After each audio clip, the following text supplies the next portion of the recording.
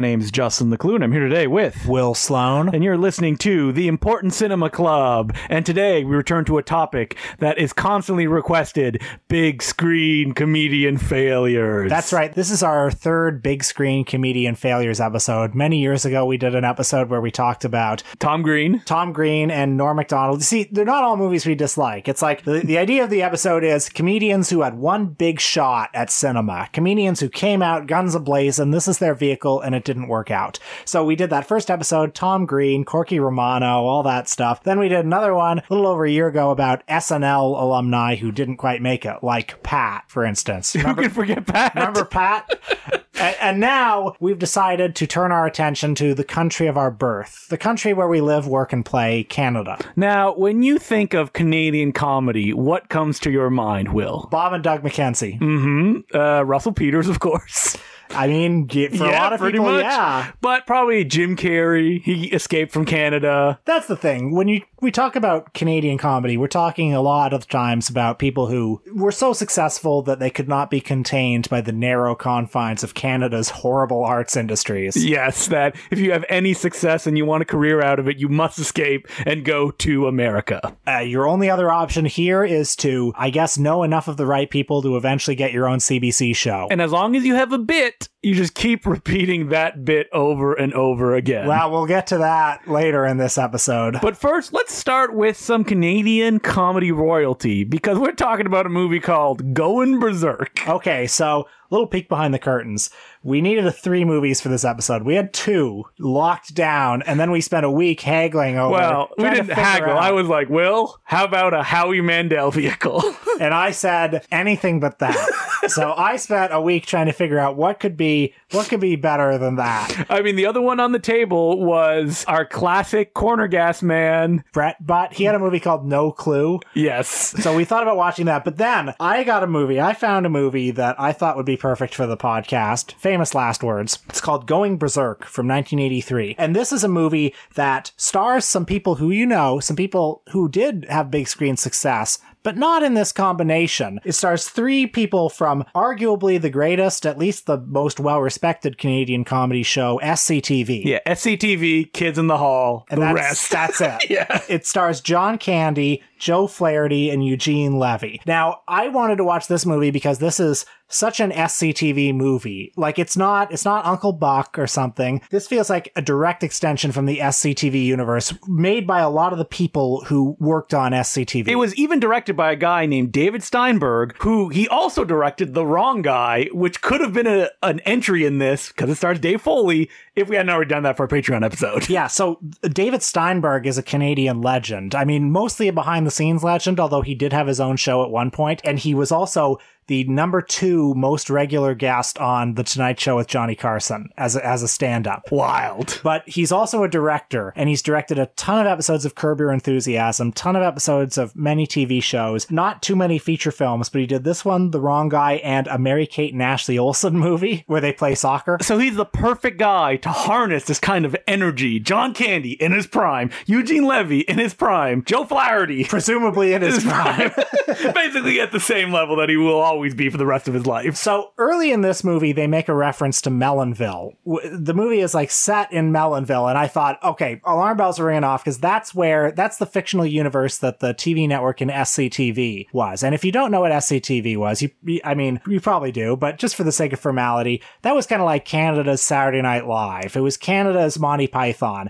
You had John Candy, Rick Moranis, Martin Short, Catherine O'Hara. That great generation of people were on it. Hollywood looked at them and went, I don't know, supporting roles, I guess. Yeah. Rick Moranis, you master of impressions. And if people don't know, Rick Moranis, he's the nerd in the Ghostbusters. Everybody loves him, but he can do anything. You watch SCTV, he plays a million characters. He does probably the all-time best George Carlin impression. So good. When he came to Hollywood, they're like, you can do that nerd guy. And after a couple movies, he's like, all right, I'm done. No more of this for me. John Candy obviously had a good career. More or less. Like, he became a big star. I mean, you look at the films that he starred and you're like, woof. But he has Uncle Buck, and you only need one really big one that everybody loves. Planes, Trains, and Automobiles. Exactly. And Eugene Spaceballs. Levy. I don't know. People love Spaceballs. Yeah. Eugene Levy, doomed forever to play supporting roles. But in the Christopher Guest movies, he's pretty much the co-creator with Christopher Guest. So this movie came out, Going Berserk came out in 1983, and it took a long time for Eugene Levy to become a sort of star. Joe Flaherty never really became a big star. Certainly, getting back to why I wanted to watch this movie, I wanted to see what was the attempt to translate the SCTV sensibility into a movie. I mean, Monty Python got movies and were very successful at it. Certain of the early SNL movies, like the Blues Brothers, were able to capture a certain early SNL sensibility and translate it to film. But this movie has less than no reputation. Anyone who has seen it has said, you know, like Werner Herzog, you must never watch this. And we're here to tell you that we agree with those people. Yeah, I did want to have a revisionist take. I did want to say that this movie was This good. film has to be some kind of tax fraud scheme because there are no jokes. Scenes will just end. It does have the sketch structure that something like Monty Python and the Holy Grail has. I only figured out like 30 minutes in that it had that structure. Really? So, okay, so the plot, it stars John Candy as a limo driver named John, and he's engaged. Classic Jackie Chan business. And there's a theme song where there's a lyric that's like, and then there's Big John, the Candy Man. And I thought, okay, they're going all in on this being a John Candy vehicle. So anyway, he's a chauffeur who's engaged to a senator's daughter, and he comes from a working class background. Classic Marx Brothers setup, right? Yeah, she's famous. There are various plot strands. There's a cult that's led by Richard Libertini, who folks may remember as the fruit salesman from Popeye. And don't forget, that isn't his dad, Commissioner Gordon himself. Well, he plays the senator. Yeah, yes, the senator, yes. but who's going to be John Candy's stepfather. That's right. Pat Hingle. Yep. Eugene Levy plays an oily movie studio guy. Oh my God. And this is some of the worst shit I've ever seen. So, like, the big joke of Eugene Levy's character is he made a film called, like, Kung Fu U. Kung Fu University. And all the guys starred in it, and you see a clip from the movie, and if you can think like the worst comedy out of this concept, you're gonna watch 5 minutes of it. Like, this is like, throw this in a fire so no one can ever see it again. So as the movie was going along, I did figure out, okay, this is a string of sketches, Sketches, yeah. basically. And I was not prepared for that. The movie initially presents as just a normal comedy. Yes, that's right. But that's not what it is. With that ugly brown sheen that all 80s comedies have. Instead, it's a bunch of random gags, scenes just end. There's a lot of weird optical transitions, as if the filmmaker's like, well, I don't know how to get out of this, so let's just flip the screen to the next scene. Scenes that don't have jokes. Mm-hmm. Well, they have a premise, but they don't have jokes. I wonder if it's that the director and the creative team were like, listen, we got these three funny guys. They can hold this movie up. Like, they can just do their thing. Well, there's no consistent tone in the film because you've got John Candy, who's sort of an amiable goof, but then you've got Eugene Levy doing this really hammy shtick, and various characters who are in various different realities in the same scene together. And also, like, the production values are really bad. You look at the Monty Python movies, and there was a lot of work put into, a lot of care put into the mise en scène of the films. In Monty Python and the Holy Grail and in Life of Brian, there's a comic tension between how sort of realistic or convincing the settings are and how absurd the comedy is. Whereas here, I don't know, it just looks like kind of a shitty 80s comedy that some people are wacky, some people aren't wacky. There's no consistent tone to it. I like to say sometimes that a movie has no jokes, and my friends will always be like, there's jokes, you just don't laugh at them. This is a movie with very few jokes. Like, well, we've got another movie coming up that has even less jokes.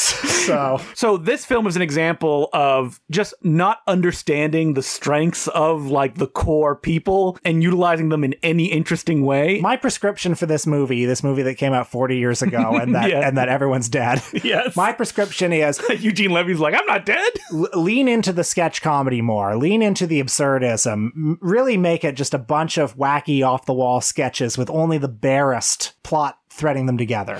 Yeah, well, that didn't happen. Didn't happen, and it won't happen. P.S. Rest in peace, John Candy. We love him. So let's fast forward to the year 1997. Now, this is a movie that I feel like when we were at the perfect right age to be advertised, you know what? We were maybe a little bit too old. 8 years old. Okay. Is how old I was. I was the perfect age. I for was this 10 one. years old. Okay. And I remember this being advertised on every single comic book I owned around this time. Like, you could not get away from a little motion picture called Rocket Man. This is a vehicle for Harland Williams. Okay, now I need to stop, Will, right here, because I do not understand Harland Williams getting a Disney film to star in. Like, I looked, and he appeared on some improv shows. He did stand-up, but how is he hot enough for people to be like, oh man, we loved him so much in Dumb and Dumber a couple years ago when he did that scene where he drank the piss? He needs his own movie. Yeah, in the DMs, Justin and I were doing some deep research into Harland Williams to figure out how did this happen? What had he done? I was thinking, was he on The Tonight Show or something? Was he on Letterman? Did he just have consistent spots somewhere? Was he a cast member on Mad TV? I can't remember. He appeared on one episode of Mad TV. Okay, that's not enough, though. No, and I couldn't find any stand-up that he had done before. It all comes down to Dumb and Dumber, I guess. Yeah. Like the Farleys and maybe Jim Carrey were working behind the scenes to say, this guy's the next big thing. So I did discover that the casting agent of Dumb and Dumber also were the casting agents on Rocket Man. Okay. So there is a connection there. I'm just going to say, looking at Harland Williams' filmography, there was a period of 2 or 3 years where, for some reason, I guess just on the strength of one scene in Dumb and Dumber, he was hot. Like, he was in Down Periscope, okay? Everybody was in Down Periscope, though. Now, get this, though. He was in Wag the Dog. That's a big get for Harland Williams. Now, if people don't know who Harland Williams is, He was in There's Something About Mary. he's very funny in Something About Mary. Yeah. 7-minute abs. Half-Baked. He was in that, too. Later, he was in The Whole 9 Yards with Sorority Boys, another co-starring role. Sorority Boys, I guess, was his second big shot at it. But we're here to talk about Rocket Man. Like, was Harland Williams just really good in the room? Like, did people just find him charismatic? Well, Like, I watched he's certainly some of not his good on the screen. recent comedies or stand-up that he's done, and it's like real, dad joke humor. Like, it's nothing that I'm like, yes, this is a comedian with a point of view. Kind of like Canadian Jerry Seinfeld in a way. Rocket Man is a quintessential post-Jim Carrey wacky guy comedy. Oh, boy. You got a wacky guy, he comes in, he is wacky in every room that he's in, and people look at him and they say, why is this man like this? Now, I found an interview with Harland Williams, and he says that he could pick any script at the time that they were offering him George of the Jungle, but he picked Rocket Man because he said, I can rewrite this, make it my own, make it more of a Jerry Lewis, Don Knotts style comedy. Well, there's some wisdom to that, because he clearly did what Jim Carrey did with Ace Ventura, which is like, take a rock bottom script that is all you. You're the only thing. The thing rises or falls entirely on you. And if it works, that slot machine just keeps shooting quarters at you. You don't find Harland Williams' shtick in this movie funny, Will? No. Did you see it when you were 8 years old? I remember seeing it. So at my school, there was something called the before and after school program. So for kids where both parents worked and they couldn't pick them up after work, you went there until like 5 o'clock, and then your parents came to pick you up, and you did activities, and it was daycare basically. Yeah. About once a month there'd be movie night, and we did watch Rocket Man in that. And what I remembered from that viewing was the scene early on where he's parked in a parking spot, but he can't get out on the other side because there are cars blocking his door. Yeah, that's shtick. That's funny, isn't it? And he's wacky, and he's doing voices. I'll tell you, I liked anything when I was 8 years old. Did not like this guy. And it's classic Jim Carrey shtick, but, you need to scientifically look at both of them and be like, why is this guy, not funny? Like in this movie, he is just aggravating in your face. There's nothing concrete he can connect with. Yeah, this is a very difficult question. And there are a lot of people who would tell you that Jim Carrey's not funny. So it's all subjective. A lot of people would tell you that Harland Williams is hilarious. Those people were 8 years old when this movie came out. I will say that with Ace Ventura, which is a questionable film in many ways, and we all know the ways that it's questionable. But with that movie, I guess it is a more consistent character. There's a more finely tuned internal logic to the way that Ace behaves. He also has more precision in the way that he works. Think of the scene where he's in slow motion being hit and then rewinding. Well, yeah, I think Jim Carrey's a funnier comic. He's just better with his body, with his face, with his voice. He's a powerhouse. That rewinding scene, just the way he is able to manipulate his body is almost superhuman. While Meanwhile, Harlan Williams... He's just a guy. Yeah, he's just a guy. Like, there's a scene where they're in isolation chamber, and it's that classic, like, all right, let's give the comedian free reign to do shtick. And it's just like Harlan Williams screaming for 5 minutes. Okay, I don't know if you guys need to know the plot, but he plays a dum-dum who goes to space. It's Deep Space Homer, It's basically. the plot of Deep Space Homer. That's all it is, yes. That's all you need to know. And during the scene where they announce who's going to go on the big space mission and they say his name, this was a big trailer moment. Harlan Williams starts screaming and squealing and going, "Wah!" But people love this, Will. People, when I posted this on Twitter, people were like, I love that moment where he screams. People come up to Harlan Williams in the street to tell them how much they love that moment. Well, I'm glad they all like it. Yes. I truly am. I don't just get that it. stone face like Buster Keaton watching this movie. To me, that scene, there's nothing funny about it. There's no intrinsic humor. And there's no intrinsic humor to most of this movie. Yes. I mean... But what about the scene where he farts in his suit? Yeah, hilarious. Good fart joke. Yeah. William Sadler, he's the one who's selling that joke. The poor straight man trapped with him. I feel bad for everybody who has to share a scene with Harlan Williams. Beau Bridges giving a serious performance in this movie. Okay, I did a double take when his mother is played by Shelley Duvall. Uncredited in the film. Do you think she saw the final cut and she's like, get my name off of this? I think she worked with Stanley Kubrick for 15 months and she was like, that was a very hard experience, but I'm going to keep acting. And then she did one day with Harlan Williams and was like, I'm retired. I will never act again. People will argue, but there's chimpanzee humor in this, Will. Don't you love that? I can get chimpanzee humor anywhere. And also, I'm a gorilla humor man. Get that chimpanzee out of here. They're going to rip your lips off and your eyelids. Oh, Justin's joking. I love all monkeys. Yeah, Rocket Man, definitely not funny. Aggressive in that classic 90s style way that I always think of Flubber. Like that Disney, like, look how funny this is. I miss this. I actually don't miss it, but I just needed a way to transition to this statement, which is the observation that they don't make wacky guy comedies anymore. No, they don't. This was such a huge boom of just a guy goes into a room and is wacky. Harlan Williams dug that grave and poured dirt over it. Why don't they make movies like that? Do we just not have funny men anymore? Do we not have wackiness Irony. anymore? It poisoned everything, Will. You can't have the big, funny person because, you know, you have to be above it. It's true. Now we have LA alt comics who riff. Judd Apatow destroyed comedy. Did that just happen? Yeah. Shit like that. It's all that. It's all that. No, thank you. We need to bring Harlan Williams back. Him and Tom Green. Oh, we should point out, Harlan Williams also co-starred in Freddy Got Fingered. And Rocket Man, if you look at it askew, even though it's not its intention, it's almost as aggressively anti-comedy as Freddy Got Fingered. Well, I'll just say if Harlan Williams is listening to this, and I'm sure he is, I'm sure... He's got Rocket Man on his notices, or Harlan Williams. I just want to say that I love Freddy Got Fingered. I love his participation. The scene where he breaks his ankle on the half pipe and Tom Green is licking his exposed bone makes me laugh every time I think about it. Hilarious. He is in the Comedy Hall of Fame just for that. Anyway, Harlan Williams is Canadian, but nothing is more Canadian. Okay, warning, people. Oh my God. Like, you probably have no idea what this is, even though this man was a big hit in America. Enough of a big hit to tour there. Red Green is a character played by a comedian and actor named Steve Smith. Red Green is, imagine Tim Allen meets Bob and Doug McKenzie. He was a character who's like an outdoorsman, a very stereotypical Canadian character, an outdoorsman who like makes stuff with duct tape, and he talks kind of like this. And on his show, The Red Green Show, which ran for like a decade and also played on PBS in the United States. It had almost 300 episodes. It would be him at his lodge called Possum Lodge, where he'd be surrounded by eccentric outdoorsmen, and they would do shtick and comedy about the great outdoors and about being Canadian. And he had catchphrases like, if the women don't find you handsome, they should at least find you handy. Or he would also say, keep your stick on the ice. That's basically what it was. And he also had a wacky nephew played by Patrick McKenna named Harold. And Harold is a bit of a simple jack.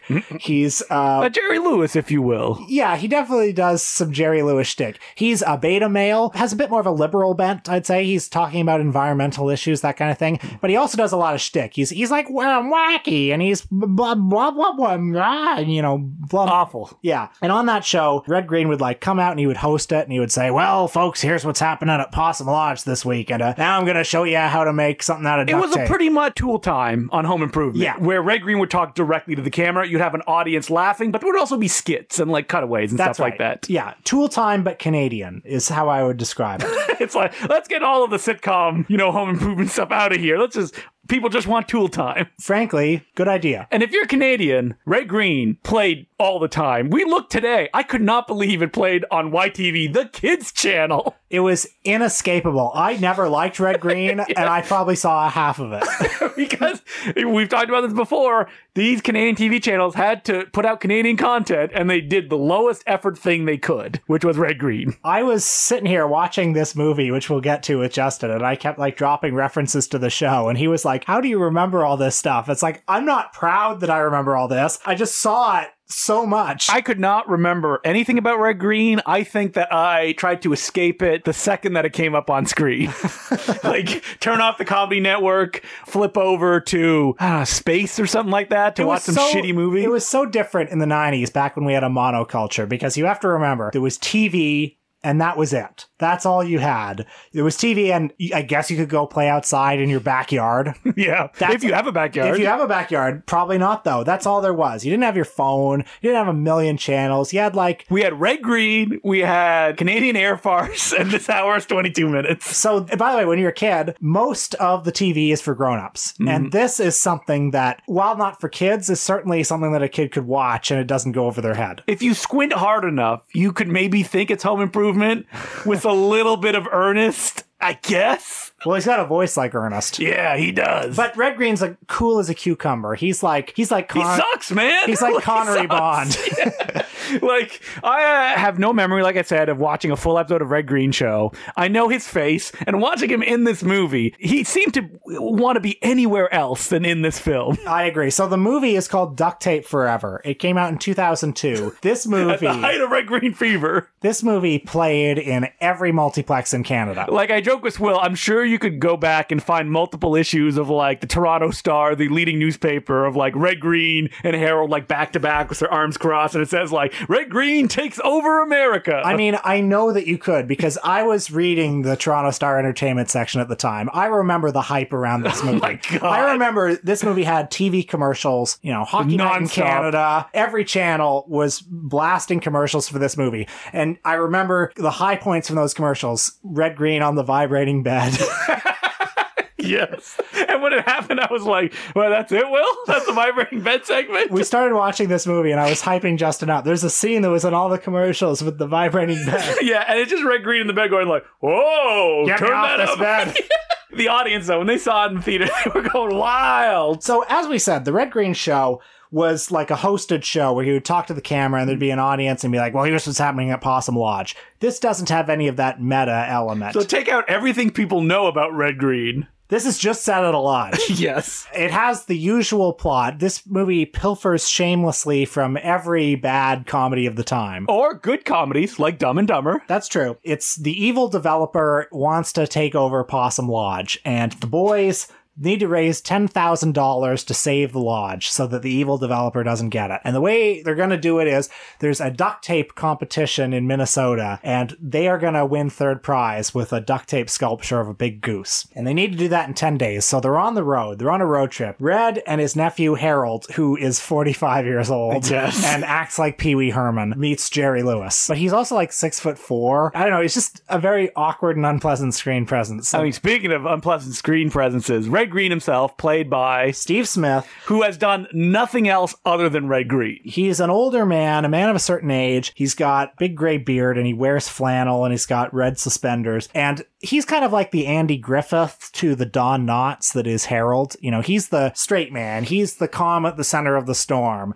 He has a Bressonian screen presence. Yeah, there's some shots where it's just the back of his head listening to someone talk, and I was like, did they get like a cardboard standee of Red Green? Like, he ain't moving. We've said before that the whole reason the Three Stooges work is because Larry is there. Larry's not funny, but if you didn't have the third guy, it would just be a mean guy being mean to a funny fat guy. Mm-hmm. Well, in this movie, we have a guy who's mean to an unfunny guy who looks like he needs help. Yeah, a man who seems to have some challenges. I think it's fair to say. And the movie itself is everything you can do wrong trying to take a TV phenomenon to the screen. You break the format. You have a main character who doesn't want to be there, doesn't want to be doing anything. And you also have him narrate the entire film. What I did like about the movie is that there was no romantic subplot. That's true. I was kind of missing it because scenes were like 3 to 10 times longer than they should be. There was a scene where they're in a motel and they keep cutting back into the motel.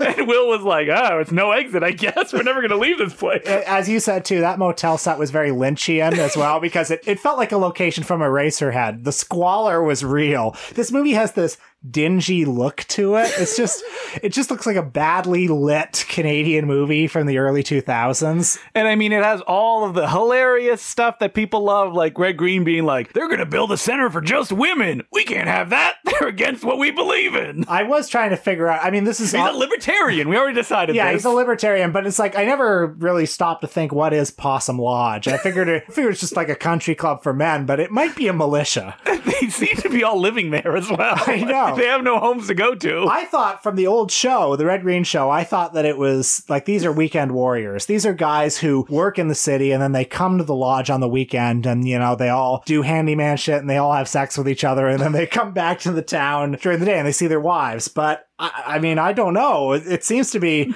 a home for people who have problems. Issues. Yeah. I did enjoy the end of this movie. No, you didn't. The villains trying to murder Red, Green, and Harold with a shotgun. Okay, so getting back to the plot, Red and Harold... I know, people are on the edge of their seat like, how are they going to win this competition? Red and Harold are on the road. They're driving their big goose sculpture to the United States. And of course, they have many adventures. They meet many friends along the way. Not a single laugh. Every scene just is dead on arrival. There's a scene where Red meets like a ranger friend. He's lonely in the woods, and that's the joke. It's just that's the only joke. He's just so happy to see Red because he's lonely. That's the only joke. But eventually, the evil industrialist, all attempts to stop these guys from going to the competition have failed. So the evil industrialist himself is on the run. He's like shooting them with a gun. Yeah. This man who's an oligarch, presumably, is chasing them, shooting them, and remember, they're... what am I doing? It's like, I was going to poke more logical holes in this movie, but... How did this get made? Yeah, exactly. Like, why am I digging up Duct Tape Forever? A movie that is We had to dig this movie up, too. This movie is nowhere on the internet. I remembered that I had this movie on a hard drive from 10 years ago. It was like getting the Ark of the Covenant out. Will had to go into the warehouse, pull it out, and that's what we watched. I couldn't believe it's not on, like, CBC Gem or something like that. It's nowhere. Nobody wants to watch this movie. You said the Toronto Public Library did not have a copy of this film. It's one of those films that this movie was made for the Toronto Public Library to have. If you look on Amazon, the DVDs are selling for $200. Oh my God. I mean, you could maybe buy it directly from Red Green himself. He has an official website. Looks like it was made in GeoCities in 1999. And he's still touring, by the way. He did a special in 2021. Jesus. Do you think that politics are, not problematic at this point? I don't know, because he played to a PBS audience in the US. Like, I'm sure he has a conservative following, but I think he also just has like a dad joke following. Yeah, dad joke. That's probably the main people who are paying for him or show up at his shows. I think he makes a few politically charged comments throughout Duct Tape Forever, but it was a simpler time. It was a gentler time. I think he would probably move away from that material now. Me and Will, we were just wishing we could have been in the audience, I assume, of the Tiff Gala presentation of Duct Tape Forever. Surrounded by bankers and CBC employees, listening to them bust a gut at Red's shenanigans. I mean, okay, Red Green is an awful screen presence. He seems to be so uncomfortable on screen. Oh God. It's like, I think I actually know he thinks he's Clint Eastwood because there's a whole Clint Eastwood parody, but I think that's what he thinks he's doing. I love that Clint Eastwood parody because I have never heard a cheaper take on the Ennio Morricone theme ever. Yeah, it's like if you had a keyboard in the 90s, an electric keyboard, and there was a button on it that said Western theme. Oh, actually, the whole musical soundtrack of this film, it just sounds like a Casio keyboard from 1996. This movie is fucking horrible. And this movie doesn't even have the decency to give us some bloops at the end. Well, it did after the credits. Well, that was a little end tag for the fans. One bloop. One bloop. That's not enough. So anyway, Harold learns to believe in himself. You're still going through the plot. The big duct tape goose that they make flies. And me and Will were like, and that's not fair. It's not a show-off competition. It's a statue competition. I didn't see this movie theatrically, but can you imagine you could see a movie from the United States? Yes. You could have seen a real movie, but instead, there are people who went to see this. Who paid full ticket price. I'm sure it opened in like 2,000 screens in Canada. I remember it. It was everywhere. Well, let's go to the U of T archives. I'm sure they have a print of Duct Tape Forever laser blast screening coming your way. Let's do a big important Cinema Club fan event where we play a 35mm print of Duct Tape Forever. Followed by Rocket Man. Let's do it. All the stars will show up. So, folks, there it is. Canadian comedy. These are some Canadian comedy films that didn't quite make it, and we'll be back next week with probably a more substantial topic. I mean, listen, we didn't even talk about Martin Short, right? He was a big star. He had big starring movies. I don't think Martin Short quite qualifies because I think he became a star. He did, but what? I mean, John Candy did too, but whatever. Yeah, but John Candy has Uncle Buck. You mentioned Martin Short's Father of the Bride. Yeah. I've never seen it. That's kind of his big one. He's got Inner Space as well, but that was not a hit. Yeah, but he had a run of movies like Pure Luck, Captain Ron, Three Fugitives. I saw them all when I was a kid.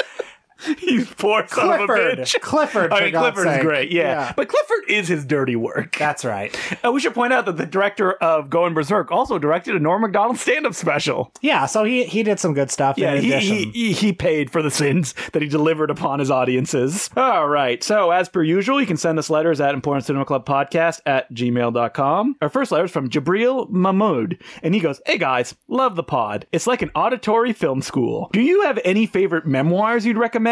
Actors, comics, screenwriters, directors. Keep up the great work, Jabril." Oh boy, there are lots that I like, even more that I don't like that much. Certainly biographies are often better than memoirs. I agree. Biographies are usually much better than memoirs. If I'm reading a memoir, I always want it to be of either a hack or someone that wasn't that successful because he's not trying to paint a very, smooth picture of their career. And you also get details that you will never hear anywhere else. So what's an example of that for you? There's one called Studio Affairs, My Life as a Film Director by a guy named Vincent Sherman. You have never heard of this person because if you look at his filmography, and he directed a lot, none of them are any stone cold classics. But I picked this book up, flipped it at the back, and it said, "Wow, what a great book, Bertrand Tavernier." And I was like, well, I gotta get it because of that. So it's just literally the classic journeyman going through his career and, the difficulties you face or what you do to get the day done. And that's the kind of stuff that I really enjoy. Well, there are some books that I like because, they have a lot of fun stories in them. They're not necessarily probing memoirs, but something like John Waters' Shock Value. It's just a great compendium of all the official John Waters stories, and it's good to have them between the pages of a book. Then there are other memoirs that I kind of like them because they're almost let's take Kinski Uncut by Klaus Kinski. Yeah. I know, a vile book, but compelling. I mean, just an extraordinary dispatch from a diseased mind.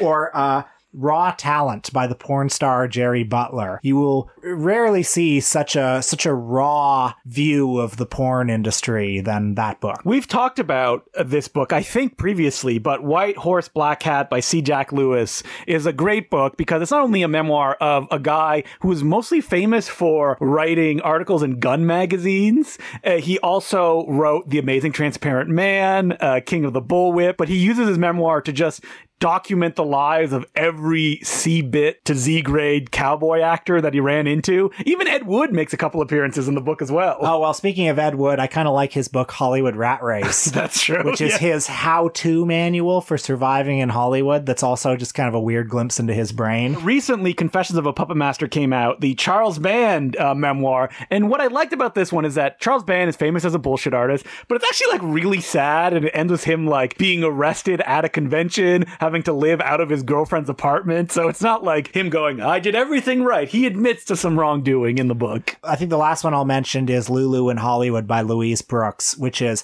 a collection of essays by the famous silent film actress talking about people that she knew, but in doing so, a picture emerges of her own turbulent life and career. And she's such a great writer, too. Just a terrific prose writer. I'm also a fan of Nice Guys Don't Work in Hollywood, which is a memoir written by Curtis Harrington, who's a director who had an amazing career. He worked in Paris, he worked with Kenneth Anger, he worked for Roger Corman, and he eventually became a TV movie director. And his thing was he liked to work with the most washed up stars that he could put in his movies. And so his films are filled with that kind of stuff. Even though that, some of them are not so hot. But Curtis Harrington was also a big mentor to David Dakota and David Del Valle, who are now the ultimate Hollywood historians these days. So our next letter is from Matt Holler, and he goes, Dear Justin and Will, I recently listened to your W.C. Fields episode and was quite struck by Will's personal connection with Fields, being how much Fields reminds Will of his grandfather, because I have almost the exact same relationship with Fields. My grandfather was the one who introduced me to the actor, his favorite comedian, showing me The Golf Specialist, which I found painfully unfunny. But as time has gone on, I realize how much of my grandfather's eccentric personality Fields embodies, right down to the voice. And through that, I have grown appreciation for Fields. My grandfather is still alive, but I know that he won't be in my life forever, so it's nice knowing that his personality will stay fresh in my memory whenever I watch a W.C. Fields film. Will, thank you for sharing. I like the idea that there are still W.C. Fields-like personalities that are grandfathers out there, because you would have think that, they would have been phased out by this point. As for episode recommendations, I would love to hear one on Terrence Davies. I recently completed his filmography, and he has solidified his spot as my favorite director. With films so embedded in his own life and an incredibly impressionistic style, there's so much room for a great conversation. I would also love to hear episodes on Nobuhiko Obayashi, that's the director of Houseu, and though it may be a broad subject, jazz on film. Are you a jazz man, Will? I mean, you love the jazz man portrayed by Billy Crystal. Billy Crystal's character, yes. How do we not do that in Comedy Months? Billy Crystal was sitting right there, and I had brought him up. Yeah, I hate Billy Crystal. I hope to never see his face again. But anyway, jazz, I mean... That is the most emotion anyone has shown for Billy Crystal in the last decade. I'm not a jazz guy, to be honest. It would be very difficult for me to talk about because, I literally have no place I can jump off from. I'd be curious to know, what are the jazz films? Bertrand Tavernier's Round Midnight is definitely one of the jazz films. Bird by Clint Eastwood, or am I off track? The other topics I like, yeah, should do those. So there's a PS. Which I'm happy to see this. People always say, we introduced them to Edgar G. Elmer and Detour. This is the first person thanking us for this. Or maybe not the first, but I'm glad to see it. Thank you for introducing me to Luc Moulet. I've become a big fan after Le Siège de l'Alcazar and recently watched Death's Glamour, which was very funny. The first image of Moulet in that horrible wig and fake beard will never not make me laugh. I've heard some Moulet fans, people who were turned on to Moulet because of us. It feels like suddenly everyone has Moulet fever on Twitter. Remember, a couple months after we talked about it? I mean, you can't escape Moulet fever. As opposed to before, where literally Will was like, who? Who are you talking about? Because he gets so little talked about. Someone pointed out that MoMA is doing a retrospective on the forgotten French New Wave, and Luc Moulet is nowhere to be seen. I think that's appropriate. He needs to be forgotten. He needs to be the underdog even among the forgotten. He's too mainstream for the forgotten French New Wave. Well, thank you very much for the letter, Matt. And as per usual, you can send us letters at porncineclubpodcast@gmail.com. What are we doing on the Patreon this week, Will? Well, we both saw the new Nicolas Cage film, The Unbearable Weight of Massive Talent. So we're going to talk about that. We're also going to talk about Cage a little bit. Mm-hmm. We did an episode on Cage, I don't know, a couple years ago. And he's an evergreen well, to mix my metaphors, of discussion. Speaking of episodes that people listen to because they see the title and they go, I know that person. It's sellout months coming up on the Important Cinema Club. We're almost at our 300th episode. I think we can get 600 patrons by the time we hit 300. That's only, 80 away. So it would be the biggest jump that we've ever had in Important Cinema Club history. Well, I don't think we're going to get it. But anyway. No, Will, we're going to get it. We're going to get it. Anyway, you're right. Comedy month is over. Now we are into sellout month. We are doing only hugely popular topics on the podcast. So next week, we're talking about somebody who you definitely know. Yes, folks, it's Meryl Streep. Yeah, people have asked, when's the Meryl Streep episode coming? Well, it's arriving. Let's do it. Meryl Streep. Let's take a big bite of that juicy ham. And we love Meryl Streep, don't we? We're lining up to see Florence Foster Jenkins. We want to see The Post. We want to see The Iron Lady. We're not going to talk about those movies, though. We're going to talk about Sophie's Choice at the very least. I've never seen it. Yeah, I feel like it's a movie one really reaches on the shelf to watch Sophie's Choice, do they? Maybe someone does. I don't know. Is there a criterion of Sophie's Choice? I don't even really know what the reputation of Sophie's Choice is. I know she won the Oscar for it. I don't know if it's really considered a good movie. Will she get nominated for her appearance on this podcast? I mean, if it's a rough year, maybe. Maybe. So we're going to talk about that. We'll probably watch She-Devil because it's 99 minutes. Yeah, let's be honest that I was like, She-Devil. And Will was like, And I'm like, Out of Africa? Will's like, no! 2 hours and 41 minutes. So there are those two at the very least, and maybe we're going to watch another one too. Maybe we'll have to Devil Wears Prada for the first time probably since I saw it in theaters. Anyway, Meryl Streep, many consider her the greatest actress of all time. What do you think we should sell out for this month? We have some ideas, but we'd like to hear from you. We're not doing Kubrick. episode. We're not doing Kubrick. He will forever be untouchable. Yes. And Martin Scorsese. We did an episode about Martin Scorsese, the cinephile. That's our Scorsese episode. That's our Scorsese episode, yeah. So until next week, my name's Justin Glue. I'm Will Sloan. Thanks for listening.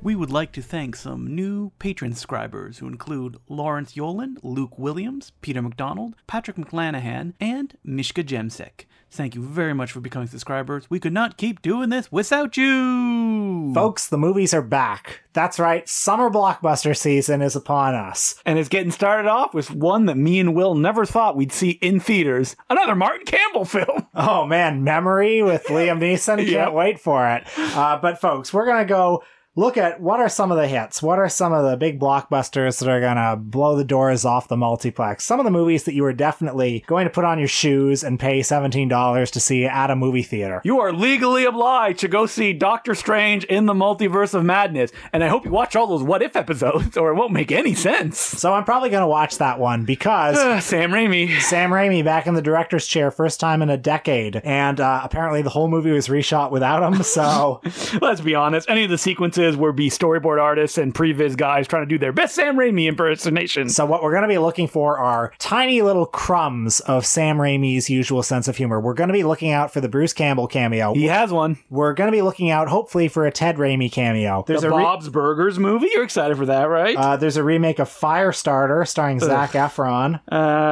Downton Abbey, A New Era. Oh, come on. Where are the fucking blockbusters? I got him here. Jurassic World, Dominion. Oh, man. So, Chris Pratt's back. Sam Neill. Jeff Goldblum, Laura Dern, the whole gang's back. I don't really care. No, I don't really care either. Okay, here's one that I do care about. Top Gun Maverick. I don't care about Top Gun Maverick. Come on. Okay, listen, I don't like Top Gun. I've gone through this. I don't like Top Gun either, but what I do like is Tom Cruise. But the director's the worst. He's the guy who did Tron Legacy and that Miles Teller firefighter movie and Oblivion, the Tom Cruise movie. He has not made one good movie. I'm excited for this movie because it's not old Top Gun. It's Tom Cruise looking like Tim Heidecker now as Decker. I will say, supposedly, Chris McQuarrie stepped in and helped with some reshoots and some script rewrites. Is that so? Well, I think we're going to get some cool aerial stunts. He'll be flying that plane himself. Are you excited for the movie that is based on the real man that inspired the toy? Yes, I'm speaking of Lightyear. No, I'm not 3 years old. I will not be seeing Lightyear. All right. What else? Man, that's it for June. There's nothing this year. Okay, I'm in July, and we've got Elvis, the new Baz Luhrmann joint, starring Tom Hanks as Colonel Tom Parker and some kid as Elvis. If we were in a healthier movie climate, I would not be excited for Baz Luhrmann's Elvis, but I'm looking for crumbs. I'm looking for anything that reminds me of movies. And I look at the name Baz Luhrmann and I say, well, at least he's got a style. I'm going to go out. I'm going to listen to big music and big sounds. I'm going to look at Tom Hanks ham it up. Oh, he's hamming in it. a fat suit. Yes, that's true. I mean, that Elvis guy, he's also going to be in, a suit for overweight men because it looks like it's going to be a full life of Elvis. What are you doing, Baz? That's the one thing you don't do. I'm psyched. Okay, Thor, Love and Thunder. Is that coming out in July? July 8th. Wow. Thor is back, folks. I want to see it. I like that stuff. Jordan Peele movie has a new movie coming out. Yeah, that's fine. I saw a trailer for Bullet Train where Brad Pitt looks fucking 75 years old. I mean, he is. So. I mean, let's get some new movie stars, folks. There is no movie stars. August 5th, 2022. Here's the movie of the summer. Untitled WB event film. I don't think this list has been updated in a while. So that's basically it for the summer blockbusters. Lots to look forward to. The movies are back.